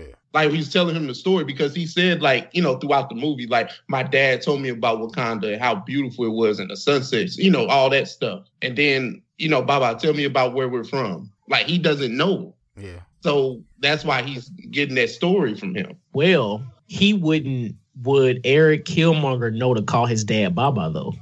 I think so, because he was telling him and he had the book, the written in Wakanda, so he knew that, and he even showed him when he started speaking Wakandan. He was taught very well of their culture and what they were. But I mean, do you think he would have known being that young though? Because the kid that was talking sounded super young, younger than the kid that was in Oakland. So I mean, just a thought. You make a good point there. Before we wrap, and because I promised them that they would be able to join, I gotta bring the baby hazes out. Kiddos, come on for a second. Come on. They were dying. Come on. Young Helen, what did you think about Black Panther? Thumbs up. That's it. Huh? So great. It was so great. All right, thank you, baby. Young Zay, come on, come on, son. What did you think about Black Panther? It was awesome. It was awesome. You still got your tie on? Yeah. All right, I feel that. All right, thank you. You're welcome. Maya, come on, baby. Yeah. Come on, baby girl. What did you think about the movie? It was the bomb. It was the bomb? Wow. That's what's up. All right, babies. All right, so we had to get the baby hazes, and I'm sorry I had to do a shameless plug. I love my babies, but stun on us. But nonetheless, oh no, we don't want Alan. No, we ain't got time for that. But nonetheless, so any hot takes that you guys have? Ralph, you kind of gave yours. I have one. I'll say this: we need a Killmonger movie. I don't know how and where we're gonna get this from, but I need Ryan Coogler to direct it. Because Ryan Coogler and Michael B. Jordan have this synergy, kind of like a Spike Lee and Denzel. But, they just work well together. They find a way to do things like Creed 2 is coming out this year. Hell, we need a Killmonger story. There's so many plot holes. I need to know what led to him getting to even hooking up with Claw. I need to know this. It's probably in the comic book. Like Marvel does so many little tie-in comic books. It's probably in the comic book. But go ahead, Johnny. Maybe his dad wrote about it in that notebook. Because his dad helped Claw get into Wakanda to steal the vibranium like way back when. So maybe it was just in that notebook somewhere. No, I need to see it. I need a movie. And then that begs the question, like, how old is Claw? That's the thing. They said he's 30 years, so the man has to be in his 50s or 60s. He damn sure doesn't look like it. Like crazy. But maybe he's been using vibranium to keep himself young. But go ahead, Johnny. All right, my hot take. Now, this is just me. This may or may not happen. I don't know.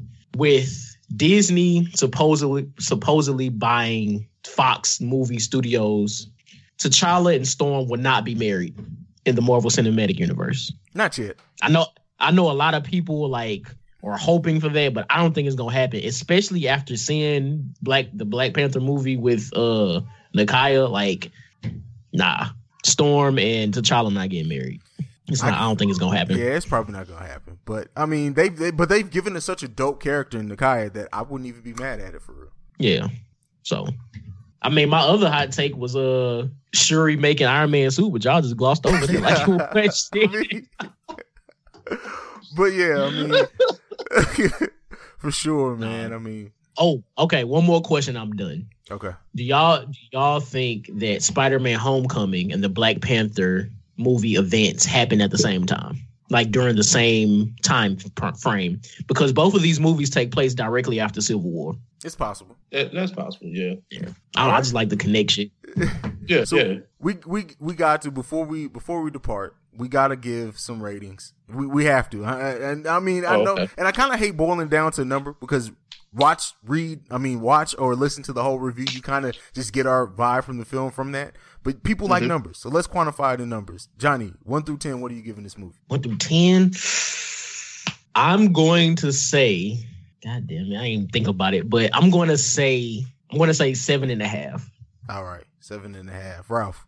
Yeah, I'm thinking about 8, and that's not to like one up Johnny or anything, but my reasoning for that is just I just don't think the movie was perfect. Like, I think there are plot holes. I think there are glaring plot holes in it, and not to mention the CGI issues, right? So I just think that with some of those things that, negates it from being like a full-blown 10. But I still enjoy it. I still think the plot was good, but I think there were some points that could have been expounded on more. And I'm honestly surprised that Johnny's was in the 7s. I was expecting at least 8s, 9.5, but I got to give it a 9. Like, I'm sorry, and it's not even because of it being black led. It's not because it's Black Panther. Like, just as a movie, I enjoyed this movie so much, and I'm someone who enjoys good villains. Like, I love good villains, and Killmonger was such a good villain. It was automatically going to be high for me. So yeah, I'm giving it a 9. So yeah, everyone, let us know what you think about it. We're getting ready to go ahead and plug our social medias and where you can find us. Listen, what am I doing? We got a huge announcement. We got 2 huge announcements. The first one, before we go, the first announcement is that The Awakened Soul has joined Urban Mogul, and dude, air horn. Urban Mogul Life, which is a huge platform. It's great. I'm excited to work with a lot of those guys as well. I'm excited for all the possibilities that have come out. We're finna do it big. I've been working on The Awakened Soul for so long, and to have someone who heard it, liked it as much, and wants me to be a part of what they're going on, that was huge. But that's a personal thing. Be on the lookout for that. I tweeted out my logo now with the UML stamp, so we're officially familiar over there. But something that's more personal to the people who are on this panel. I need a drum roll. Can we listen? Anyone who's listened to either Oversaturated or The Awakened Soul knows that we've worked together several times. We work together well with brothers. Everything, like, I support everything they do. Oversaturated is legit my favorite podcast. And so I love working with these guys. So we decided to join something together. We're going to do a joint project called The Breaks Radio. The Breaks stand for Be Real, Excel as King Should. So and it's not going to be nothing weekly necessarily, but it's going to be something where we join together and we're going to do it. It's going to be live, YouTube. We're going to be everywhere with The Breaks Radio, and it's going to be big for the culture. We're all three well-rounded guys with TV, music, film, pop culture, everything. And it's going to be a little different than what you get on our podcast itself, because it's going to be the three of us, and there's going to be times where we agree, there's going to be times where we don't agree, but I'm so excited for that venture as well, man. What do you guys think about it? Hey man, I'm excited, man. It's a joy to like, me and Johnny definitely started on this journey together, but to gain another brother in this podcast stuff, man, it's beautiful, man. So we're excited, man. This joint venture is gonna be dope, man. Listen, man, 2018 is the year of litness. So, hey, like, and I used to hate that word, but I'm adopting it because it just describes how exciting shit is. Like, the fact that, me and Ralph been doing podcasts for almost a year, and we've collaborated with CEO so many times. It's like, it would make sense for us just to combine and do something completely new and fresh for people to consume, because we click well. All three of us click well. So we hope everybody enjoys what we are about to bring to the masses. So I'm excited about it. It's going to be lit, man. And yeah, I don't really like using lit either, but there's almost no other way to describe it. It's definitely gonna be man. Lit. But before we go ahead and go and turn off this live, let's go ahead and plug all of our social media and everything. First, Ralph, you go first, man. Tell everyone where to find you. Find me at The Mind of Ralph, all one word, on Instagram, Twitter. I don't know why, it's Snapchat. The Mind of Ralph, and then Johnny, you got the Oversat stuff, right, too, bro? Yeah. All right. So y'all go follow me personally on Twitter at JON2_ and the letter B, and then y'all have to follow the podcast social media pages, and that's Oversaturated the Podcast. So Instagram, we're Oversat the Podcast, Twitter, Oversat Podcast, and our email is oversatpodcast@gmail.com. And all of our episodes, all of our merch, our bios are on our website, oversatthepod.com. And me, you guys can follow me at CEO Hayes. That's at CEOHAIZE on any social media platform that I happen to be gracing with my wonderful, wonderful presence. But also, you can check out the podcast.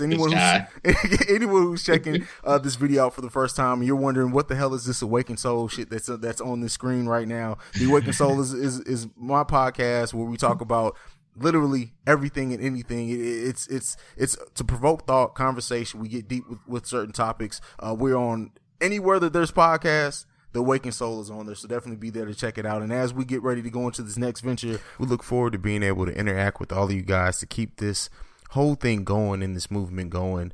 Now we're gonna go into I know it sounded like we stopped, but like I said, that was pulled from the live show. We're getting ready to go into just a discussion. It's about 20 minutes that me and the boys did, just about the growth of superhero movies and where we came from, where we are now, and where we see it continuing to go. So just another brief musical intro, and then after that we're going to get that last segment, and that's the end of the show. I look forward to seeing you guys next week. Go up, my crowd in rotation. Are you on 10 yet? Are you on 10 yet? Wait, are you on 10 yet? Are you on 10 yet? I live on 10. Wait, are you on 10 yet? Are you on 10 yet? Hold up. Fuck the place up, fuck the place up, fuck the place up, fuck the place up. All right, so fellas, we talked about Black Panther. We discussed the movie, but we got to talk about where it stands as far as like the progression of black superheroes depicted in film. So we got it. We can include Luke Cage in this, but we got Blade. We have Falcon, which he hasn't had his own movie in the MCU. We got even as far back as like Steel with Shaq. We got Meteor Man. Like who else am I missing? Like Blank Man. Oh no, we're not counting that as a superhero. Blank Fuck that. Hey, Blank Man is good shit, man. Are we counting Black Lightning at any point? Are we counting TV shows in this? Because we can. If we can throw Black Lightning in there, right? Yeah. So we could throw Black Lightning in there also. Wait, Rhodey from Iron Man. Oh yeah, Don Cheadle. Yeah. So I mean, but most of those characters haven't had their own solo movie. I mean, really, I mean the biggest. Okay, let's start with this because this is the first black superhero movie I can at least remember. You guys can correct me if I'm missing something. But was Meteor Man the first black superhero movie, like led superhero? I think so. What year did it come out? Like 91, because Blank Man was 92. It had to be 90 or 91. Well, yeah. All right, so we'll start with Meteor Man, which Black Panther is definitely better than Meteor Man. Meteor Man looks like it came out in '93, but what are we thinking about Meteor Man, man? Like, as far as like a black superhero, the first one, at least according to our research, anyone who's listening, correct us. We'd love to hear if we missed anything, but what do we think about Meteor Man? Honestly, I think I've only seen it like 2 times in my life, and I barely remember it. I was gonna say I have no real takes on it because I treat it as like a parody almost. Yeah.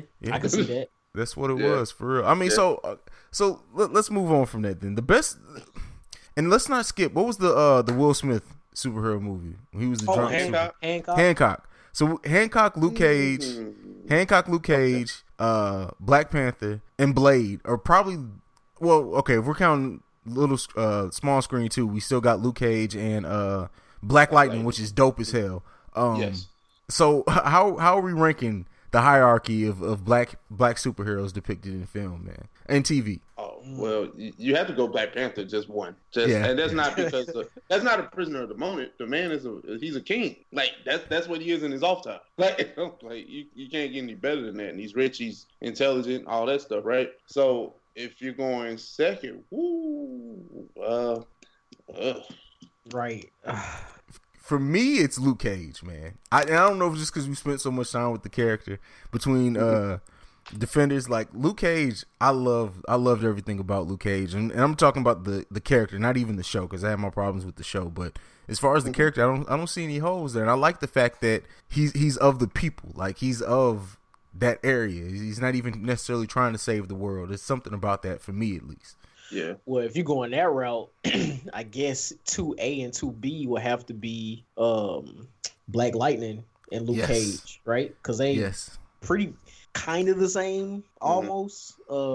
Only thing with Black Lightning is he's like he became Black Lightning again after 9 years to like help his family, but after the community saw the glimpse of him, it's like, okay, maybe the community needs him more than he thought he did. And I think it's wild that his wife at the time was like, you could either be Black Lightning or you could be with me. Like, you gonna make this man choose? That's women. And it's though, people dying though. Like, that's crazy. Like, it's crazy. Yeah. Well, I guess there's levels to it because I mean you do have 2 daughters to think about. Like, I don't think, have you ever seen like superheroes with like legit families? True. Yeah, you might. True. The only superhero with a legit family, and this was we found out about this far after it was Hawkeye in the Avengers. I can't think of any other superhero. That was hella random. Yeah. So random. Yes. Damn. But I mean, Meteor Man had a family, right? No, I'm bullshit. The dog. Wait. The dog wasn't even his. The dog was Bill Cosby's. Never mind. I'll take that back. Black Man became a superhero because his grandma died. We are not talking about Black Man. I refuse, man. I refuse. That's what made him a superhero. Tragic event, man. Most superheroes become superheroes from tragic events. Facts. Where we ranking Blade, man? I mean, we talked about Wesley Snipes trying to get a Black Panther movie off the ground in the 90s, but Blade had to be not even just for black superheroes. Blade was kind of one of the first superheroes that kind of made this go mainstream before, and it's crazy because it was before X-Men, before Spider-Man. Yes. He really ushered in the superhero movie era where people started realizing these movies can be legit. And what do you think? And I've heard conversations with people, they don't see Blade as a superhero. And I guess I can kind of understand that because that movie really wasn't how superhero movies are depicted now, but he is a Marvel character. What do you think, Ralph? I think I'm kind of guilty of that thinking because it's just with Blade. I mean, he was a vampire hunter. Not to say vampire hunters don't save people, but the way that the movie was set up is just that. Like in the 90s, vampire movies are huge anyway, so just Blade kind of made sense. But it just didn't give you that superhero feel.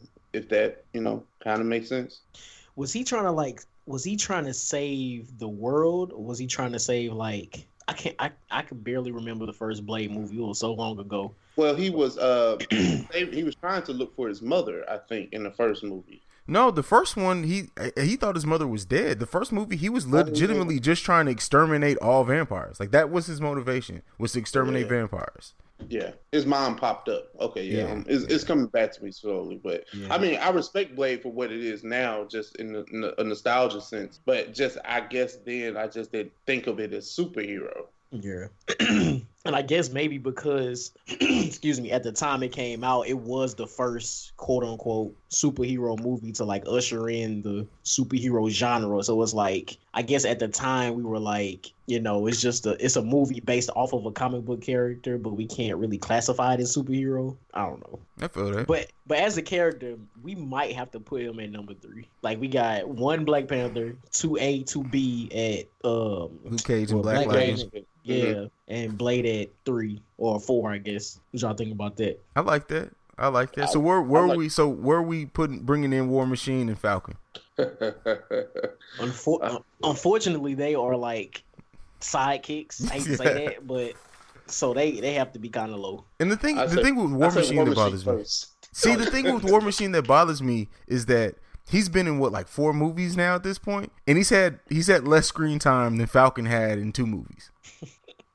Well, I was gonna try to make a case for it, but I don't think I can. As a matter of fact, 3 movies. I'm sorry, because Falcon did appear in Ant-Man as well. Yeah, he did. Oh my god, yeah, he did. Got his ass kicked though. Exactly. And Falcon's just such a like, you know, Captain, how we doing this? What we doing? Like, how we doing this? I'm like, oh my god, that's my pet peeve. Like he follows Captain America like a lapdog. Like the shit is so stressful.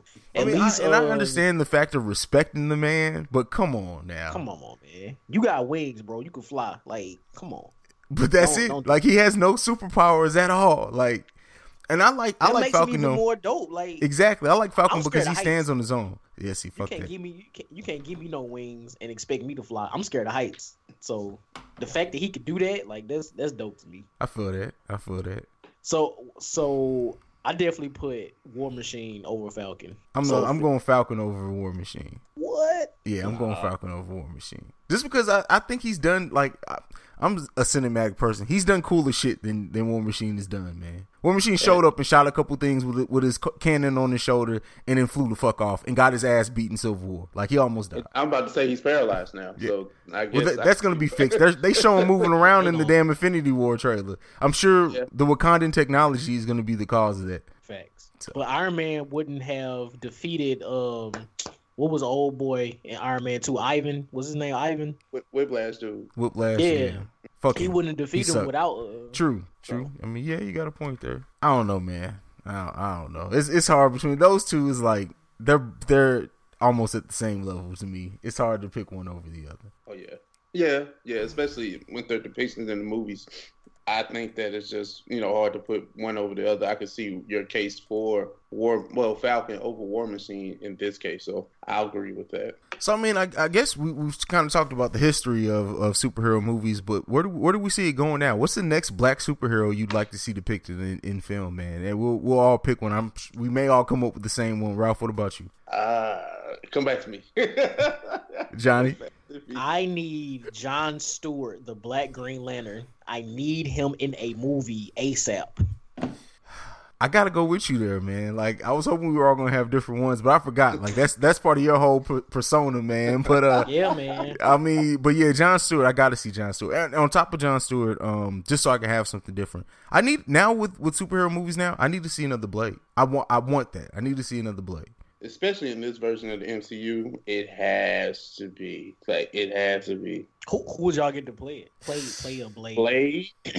You know what's crazy though? I could see Michael B. Jordan being the dope Blade, but now it's not gonna happen because he played Killmonger. Well, hey, they let Chris Evans play Human Torch and Captain but that's not America. the same universe though, man. This would be the same universe. You're right. You're so right. I totally missed that. You know, it'd be wild if like somehow he comes back as like a vampire and then becomes Blade. I know that's like a long shot, but that'd be crazy. Damn, who could I see playing Blade? This is. I mean, hell, they used damn half of young black actors in Black Panther. Like, it's gonna be hard to cast anybody black now. Yeah, what do you think about your boy that played in the Star Wars franchise? You think he could pull it off? Boyega? I like Boyega. Yeah. He could. What do we think about O'Shea Jackson Jr.? Man, he too light skinned. Well, I mean, Blade is half white, so we can pull that off. That's hilarious. Yes. You know what though? You know what? All jokes aside, it's same movie. What about the guy who played Dr. Dre in Straight Outta Compton? I keep forgetting his name. Corey Hawkins. Yes. Yeah. Him playing Blade? I can see that.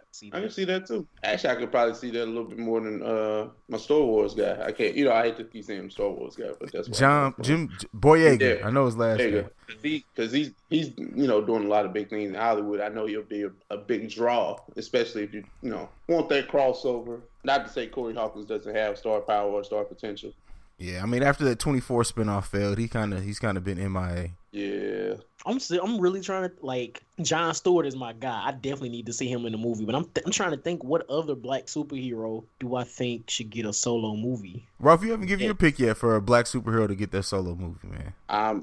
Well, I hate to go like something that we've seen, but it could be cool to see, like, Luke Cage get a bigger platform and see what they can do with that, and see if they recast and retool everything. Because I would love to see him, Misty Knight, and all those characters on a bigger screen. But I understand, Netflix already kind of did that. Oh, I got another one. Static Shock. But see, that's too similar to Black Lightning, though. True, but now I can see him coming into the Black Lightning TV show. Man, that would be like. Did y'all ever watch the absolutely Static the cartoon Shock show? Absolutely, yeah. Absolutely. That show was amazing. But yeah, Miles Morales is getting a cartoon animated movie later on this year. There's Are you familiar with Cloak and Dagger? Yeah, Cloak and Dagger. They're coming out with a TV show too. I think it's all on Freeform. I think. Yeah. So I'm interested to see that as well. Absolutely, that because after Runaways was dope. So after that, I'm feeling like the Marvel TV. They're finally bringing all that TV around. Come on, Ralph, man, come with a superhero. Yeah. We still waiting. I said Luke Cage, but no, that doesn't count. I mean, that's not a new. We said new, man. A new, man, it ain't too many.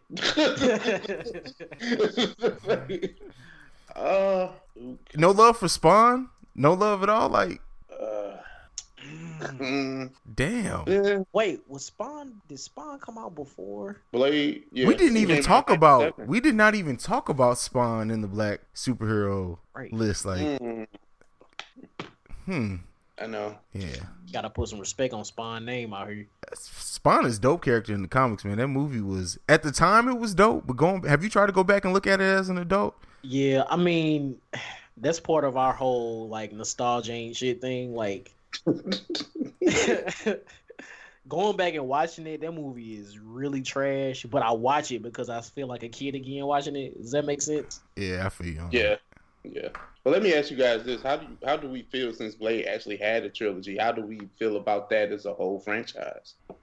Well, to be 100% honest with you, like I really don't remember Blade 2 and 3. Really? Because 2 was the best one out of all of them. 2 was the best one. 3 was kind of like that reach. Yeah, that's when they went too far. They brought in the actual Dracula and called him Drake. Like that, they was doing too much. They was doing too much. Which one of those had Jessica Biel in it? That was the third one. Oh. Yeah, and Ryan that's back when she still had booty. Now that shit is all gone. But yeah, Ryan Reynolds was in 3 as well. He was basically Deadpool in that movie. Yes. I was like, he's basically doing what he did, before Wolverine, which is okay. But yeah, Blade 1 and 2 were very, very good. I think they reached for number 3, which is, okay. Some people do that. Well, some franchises do that. But I mean, I think it's a dope franchise overall. Yeah. But I would like to see him get reintroduced into this MCU. How would that work? Man. They remaking everything that, anything else. The first Blade was 20 years ago. That's crazy. Like, that's so crazy. Damn, that was 20 years ago? Yeah, 98. That's crazy, man. But the second Blade was the first movie I ever torrented. Like, That was the first torrent I ever downloaded. I was a freshman in high school. First movie I ever illegally downloaded was Blade 2. Yeah. I'm sitting here admitting felonies on. I'm pretty sure. Right. Yeah. I mean, Right. It is what it is. But yeah. So I mean, that's pretty much it. That wraps this up, man. I mean, I don't have anything left to say. Anything from you guys? This doesn't have anything to do with black superheroes, but if this Fox deal goes through with Disney, like they have to, like I want to see how they're going to like merge everything together. Like they have to. And I just want to know, I just want to see how is it going to happen? Cuz I need an Avengers versus X-Men movie. But that's not going to be until like 2035 or something like that. Like yes. To properly give it its just due and not Justice League this thing, it's going to take a while to incorporate Fantastic Four and X-Men properly into the MCU. Like, imagine them doing another Fantastic Four in the MCU. Like, they just rebooted the damn franchise. But to reboot it again. Yeah. I actually don't think their reboot was bad. Like I didn't think it was bad. I don't think where they got it was bad. Yeah, I don't know. But yeah, that's all I got. All right. Well, I mean, fellas, we already did our plugs, man. You can tell the people where they can find you again. Go ahead, Ralph. Oh well, the Mind of Ralph, Snapchat, Instagram, Twitter. Yeah, and y'all can just follow me on Twitter because that's where I do most of my social media-ing. So JON 2 underscores and the letter B. And check out oversatthepod.com. All of our episodes are there, and we got merch for sale. Holla at us. Hot merch, by the way. I gotta order something, by the way. I've been putting that off for too long.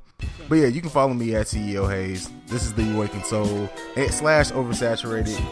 Let us know what you thought about this. Get to us. Breaks Radio is coming very, very soon, so be on the lookout for that. But yeah, that's it. We out. Said where I would stop me before I even started. When I get to one brick, then the game I look to part with. Got to one brick, then I look to the sky like, sorry, got a lie, but give me one more try. Got the 2 bricks, new cars, new whips, but niggas never learn till they end up in the news clip. The irony is selling drugs is sorta like using it. Guess it's 2 sides to what substance abuse is. Can't stop, won't stop, addicted to this new shit. Brand new convertibles, I'm so ruthless. Front row fight night, see how big my tube is. Fuck HD, niggas, see how clear my view is. But there's a price for overdoing it. Doing it this big will put you on the map. Stick up kids is out to tax. Plus the FBI boys with the cameras in the back. Damn. Mercury. Iron Man. Take a flight. Coming to a town near you. This is black superhero music right here, baby. Y'all ready? Let's go. Yeah. Come on, man. Yeah. Is QuickBooks slowing your business down? Do you have challenges managing inventory, project profitability, or just getting paid fast enough? Get your business to a better place and graduate to NetSuite today. Stop paying for multiple systems that don't give you the information you need when you need it. Ditch the spreadsheets and all the old software you've outgrown. Now is the time to upgrade to NetSuite by Oracle, the world's #1 cloud business system. NetSuite gives you visibility and control over your financials, HR, inventory, e-commerce, and more. Everything you need, all in one place, instantaneously. Whether you're doing $1 million or hundreds of millions in revenue, save time and money with NetSuite. Join the over 24,000 companies using NetSuite right now. Let NetSuite show you how they'll benefit your business with a free product tour at netsuite.com/info. Schedule your free product tour right now at netsuite.com/info, netsuite.com/info.